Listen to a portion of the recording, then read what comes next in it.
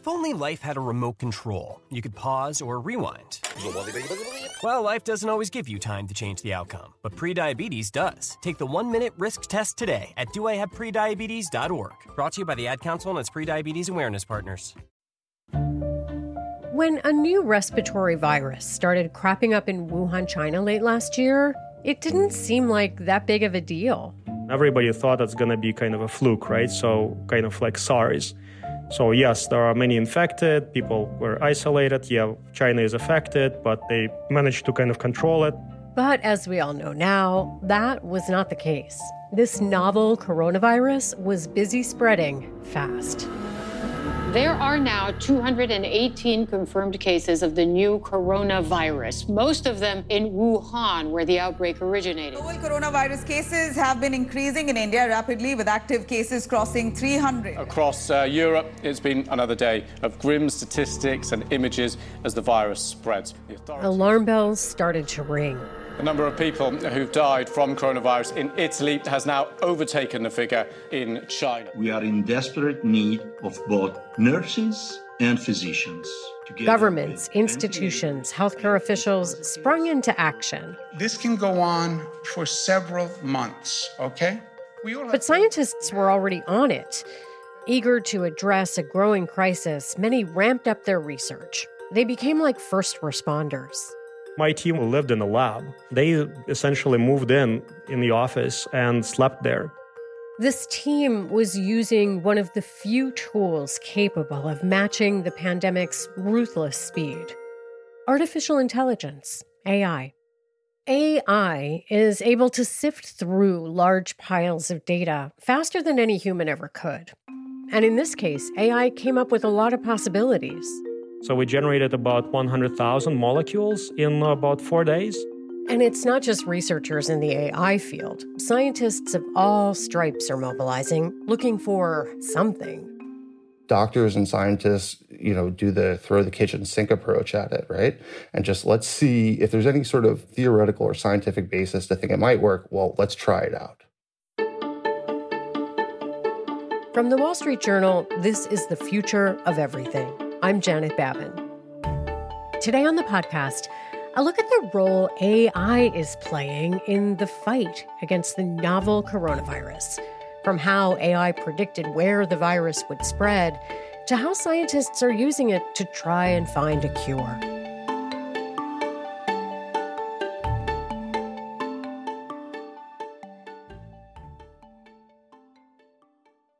If only life had a remote control, you could pause or rewind. Well, life doesn't always give you time to change the outcome, but prediabetes does. Take the 1-minute risk test today at doihaveprediabetes.org. Brought to you by the Ad Council and its prediabetes awareness partners.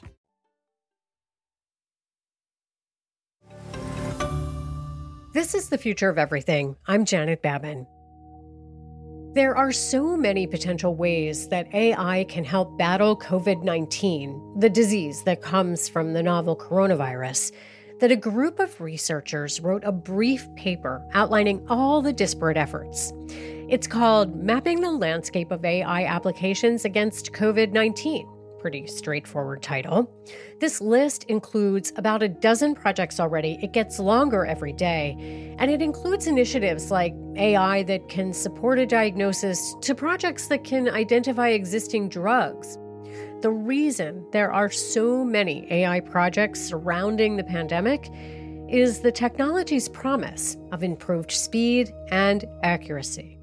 John McCormick is a deputy editor on the Wall Street Journal's Pro team. He's been reporting on AI for 20 years. Can you tell us in very basic terms, what is AI? Basically, it's techniques used to teach computers to learn, to reason, perceive, infer, communicate, and make decisions, similar to or better than humans. A lot of different organizations are embracing AI because it can recognize patterns and use that to predict outcomes. This is the way companies and institutions around the globe are already using AI algorithms. They analyze data that acts as early warning signals to predict all kinds of shifting winds. A model that will tell them what people will search for, what they'll buy next, what they'll watch tonight on Netflix. There are companies whose AI models are tracking air pollution to detect upticks in economic activity. And some of these models knew about the coronavirus outbreak even before humans did. There were some early reports that companies like Blue Dot, or there's an organization like Health Map, that were able to predict the outcome before the CDC and the World Health Organization. AI had an important role in the initial understanding of this outbreak. Canadian specialist Blue Dot deals with global epidemic intelligence. The first to report of an impending biohazard was Blue Dot. What not many know is that a Canadian health monitoring AI platform called Blue Dot beat both of them to the punch. We were one of the first groups in the world that identified this outbreak. Blue Dot is a Toronto-based company that tracks infectious diseases. It was started by a doctor, Cameron Kahn. He lived through an outbreak of SARS, severe acute respiratory syndrome, that was also caused by a coronavirus. At the hospital he was working at, one of his colleagues died from it.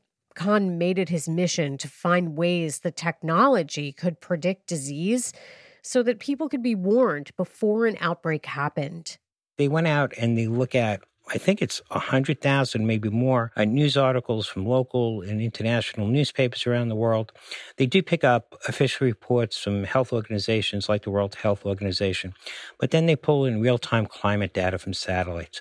They look at flight information from the airlines. They pull in government sources about, where populations are in different cities. They look at insect control. Obviously, with the Zika virus, that was obviously something that came from bugs. And basically what they do is they start to crunch all that data and they put it into a central repository that contains details, not just of the new information that they're gathering, but information that they've collected on 150 different pathogens. And they use their artificial intelligence to scan all that information for language patterns and topics and meanings and sentiments about infectious diseases. Then the system is able to pick out signals that could indicate an outbreak. Then it filters and organizes and analyzes that data. And so the system can actually spot an outbreak, and the findings are reviewed by experts. Late in December 2019, Blue Dot started picking up on unusual data patterns coming out of China. They spotted a number of signals that indicated something might be going on. I mean, the social media feed started to pick up a lot of things about, undiagnosed pneumonia in Wuhan, so it picked up on that. And then the system, again, was accurately able to predict that the virus would spread because they were looking at airline traffic data. So they looked at Wuhan, they looked at where the flights were going, and they sort of put all their analysis, figured out how many people might be getting on planes, where those planes would be going. And obviously, the flights out of Wuhan were going to Bangkok and Hong Kong and Tokyo, and that's actually where the disease started to spread. Around the same time, Health Map, a nonprofit disease outbreak monitoring tool based at Boston Children's Hospital, was getting similar results, even though its AI model considers different information. In addition to all the collection or aggregation of data, they also take in eyewitness accounts. So they have people around the world that are actually talking to people and looking at things, and they'll put that eyewitness information into their calculations. But these models, all this information, it wasn't enough to stop the coronavirus from spreading or to even accurately predict what the virus was going to do when it got to those places. In order for AI to pick up a pattern or have the ability to come up with some sort of analysis or conclusion, it needs a lot of data. Some governments have been using AI during the pandemic as part of their efforts to stop the virus's spread. For example, Taiwan offered citizens real-time updates of COVID-infected areas, but there are still issues AI has to work out. If you're looking at drug discovery, if you're looking to make a predictive model, if you're looking to do anything, especially around disease prediction, you need a ton of data. And then even in the medical field, the added problem of privacy, which is a good thing. But in order for a lot of medical applications or pharmaceutical applications or other applications, you're always looking for as much data as you can. And particularly in a healthcare setting, obviously there's patient privacy. So healthcare organizations or companies working with AI healthcare applications want as much actual patient data that they can get. But hospitals just can't send them their medical files. All that data has to be anonymized, and in certain instances, people have to agree. So there's all these barriers to getting the data, but that's a really, really big hurdle. Coming up, we'll talk with one company trying to overcome that hurdle, an AI startup working to create a drug to treat COVID-19. I'm Janet Babin. This is The Future of Everything. Join the Wall Street Journal at the Future of Everything Festival on May 21st to 23rd in New York City, where diverse global newsmakers share unique perspectives on navigating a changing world. Immerse yourself in live performances, explore pioneering technologies, and indulge in the city's inventive culinary scene. As a podcast listener, enjoy 20% off current ticket rates with code PODCAST. Visit WSJ.com/FOEF podcast to secure your spot.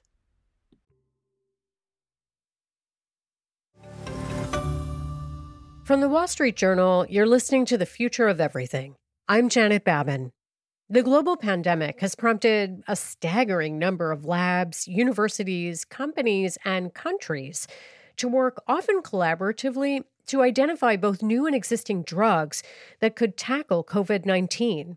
Chinese scientists sequenced the virus's genetic code. The U.S. government has made its supercomputers available to researchers, and the White House has created a machine-readable repository of COVID-19 papers called the COVID-19 Open Research Dataset. One AI startup sharing some of its work is In Silico Medicine. In Silico uses machine learning algorithms to make new drugs or repurpose old ones for different diseases. The company usually focuses on moneymakers, anti-aging treatments, or finding drugs to treat cancer. It got a lot of accolades last year for quickly identifying potential new compounds that could treat fibrosis. But when COVID-19 broke out, CEO Alex Shavrankov shifted the business to finding a treatment. Wall Street Journal reporter Jared Council wrote about In Silico's efforts, and we all got together on a video call. So I've got my iPhone, voice memos, right? Yes. So, hello, this is Alex Shavrankov, and I'm the founder and CEO of a company called In Silico Medicine. So we're a global company headquartered in Hong Kong. I am in Haslemere right now, so it's a small location near London. And here's Jared. Yeah. So I'm Jared Council. I work on the enterprise technology team at WSJ. When Alex started hearing news reports of a pneumonia-like illness spreading through Wuhan late last year, he mobilized his staff. So what we did, we looked at all of the available materials, all of the available proteins that are known to facilitate either infection or replication of the virus. Just to explain how this works, one way to stop a virus is to search for a substance that will mess with the thing it absolutely needs to make copies of itself. And that is usually a protein.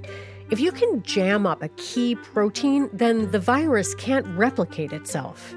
We zoomed in on one of the very promising and established proteins. It's called the 3C-like protease, which facilitates replication of the virus and is very well known in SARS and also in SARS-CoV-2 to promote the infection. In case you missed that, the protein is called a 3C-like protease, a protein that plays a role in CoV-2, what researchers call the new virus, as well as in other coronaviruses like SARS. And this is a protein that's part of the virus, correct? So if you're able to disable it, then you can inhibit the viruses. That is correct. So if we can selectively target it with a small molecule, with essentially a drug, we would disable the virus and we would not harm the patient in any way. Think of it like a lock and key. The virus protein is the lock. The molecule that will disrupt it is the key. It only works if it fits exactly right. If this were a pharmaceutical company, it would most likely be physically making or buying these molecules, completing physical simulations and testing them out. That process can take years. But remember, these guys are chemists and mathematicians. They're working with computers, not petri dishes. They're running algorithms trained to predict which molecule will make the most likely key. They also cook up new molecules, adding some materials, removing others. But again, with AI, the algorithms are simulating the best key. That's literally what the name in silico means, in simulation. They are creating virtual molecules that don't even exist yet.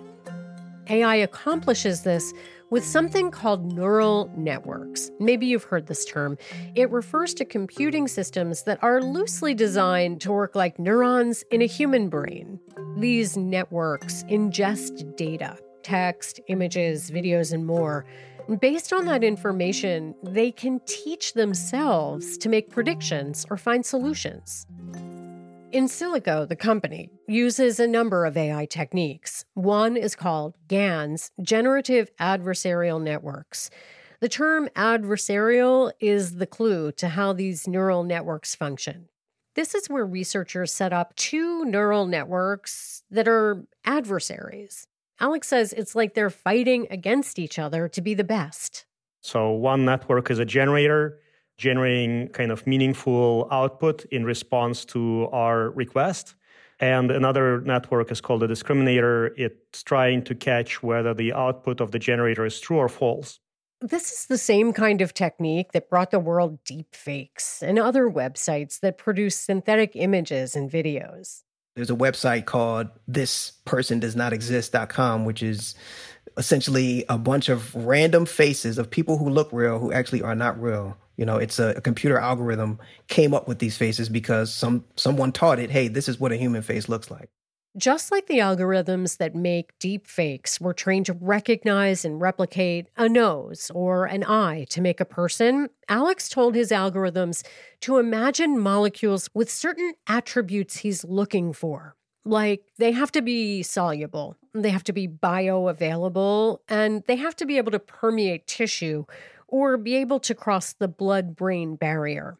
And the molecules have to have the right framework or design to, again, exactly fit in that protein. So we are essentially building the perfect needles instead of searching for a needle in a haystack. This process can be much faster than a conventional drug discovery pipeline. And in the throes of a pandemic, the In Silico team worked even faster than usual. So we generated about 100,000 molecules in about 4 days. We then narrowed down those 100,000 molecules to about 100. Okay, so just think about this for a minute. From the 100,000 molecules the AI identified, another set of AI processes then narrowed the selection down to the most promising 100 molecules in 4 days. My team was so eager to do it quickly that they essentially lived in a lab. So they launch the process and then they wait for, 20 hours for it to complete. They time it. If something goes wrong, they restart it. And they essentially moved in and slept there. In Silico's in the process of making batches of the most promising 7 molecules. They'll be tested against the virus in test tubes. And if they work there, they'll then go through several rounds of pricey and time-consuming clinical trials. But Alex estimates that if all goes according to plan, a new drug from his lab wouldn't be ready for at least a year. And experts say even that's a long shot. The road to new drugs is peppered with promising attempts that failed. And in this respect, finding new drugs using AI is no different.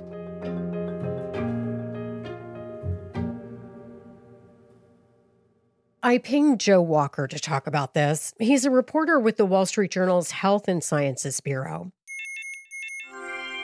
Am I not doing it right? No, you're doing it right now. Yeah. Okay. He told me that initially, a lot of pharmaceutical executives had put great faith in AI's ability to more quickly produce new drugs. And I think that what you've seen is that some of them have been disappointed with the results. The reality hasn't quite matched the promise just yet. And AI is just one piece of the puzzle. There are actually hundreds of clinical trials happening all over the world, China, Asia, Europe, here in the US. And those are primarily with older drugs that are already in the market for other diseases. So think about hydroxychloroquine, for instance, right? Something that's in the news a lot now, and a number of other drugs. And this is sort of what happens when you have an outbreak like this, where it comes about suddenly and is killing people, and we don't know how to treat it. Doctors and scientists, do the throw the kitchen sink approach at it, right? And just let's see if there's any sort of, theoretical or scientific basis to think it might work. Well, let's try it out. That ideology is reminiscent of another virus that captured the world's attention decades ago. Think about something like HIV. It's also a virus, a foreign pathogen. It's mysterious, it's deadly, and it's baffling medical science. Acquired immune deficiency syndrome. The AIDS epidemic, said the headlines, is spreading so rapidly that it threatens to overwhelm San Francisco's financial ability to deal with it. There were no drugs, there were no treatments, so it's a frightening time to find out. It took many, many years for us to get a handle on that, and we did eventually, right? We've done really wonders with HIV, but it didn't happen right away. More than 30 years after the AIDS epidemic materialized, HIV is controllable with drugs, but there is still no cure and no vaccine. Researchers are hopeful that technologies like AI that were mostly unavailable during the initial AIDS epidemic will speed the process for COVID-19. Joe expects some of the COVID-19 therapies being tested to be ready by summer, which seems incredibly fast. It is incredibly fast, and I think there's like a big if there. We don't know when we'll have a treatment, if we'll ever have a treatment, frankly.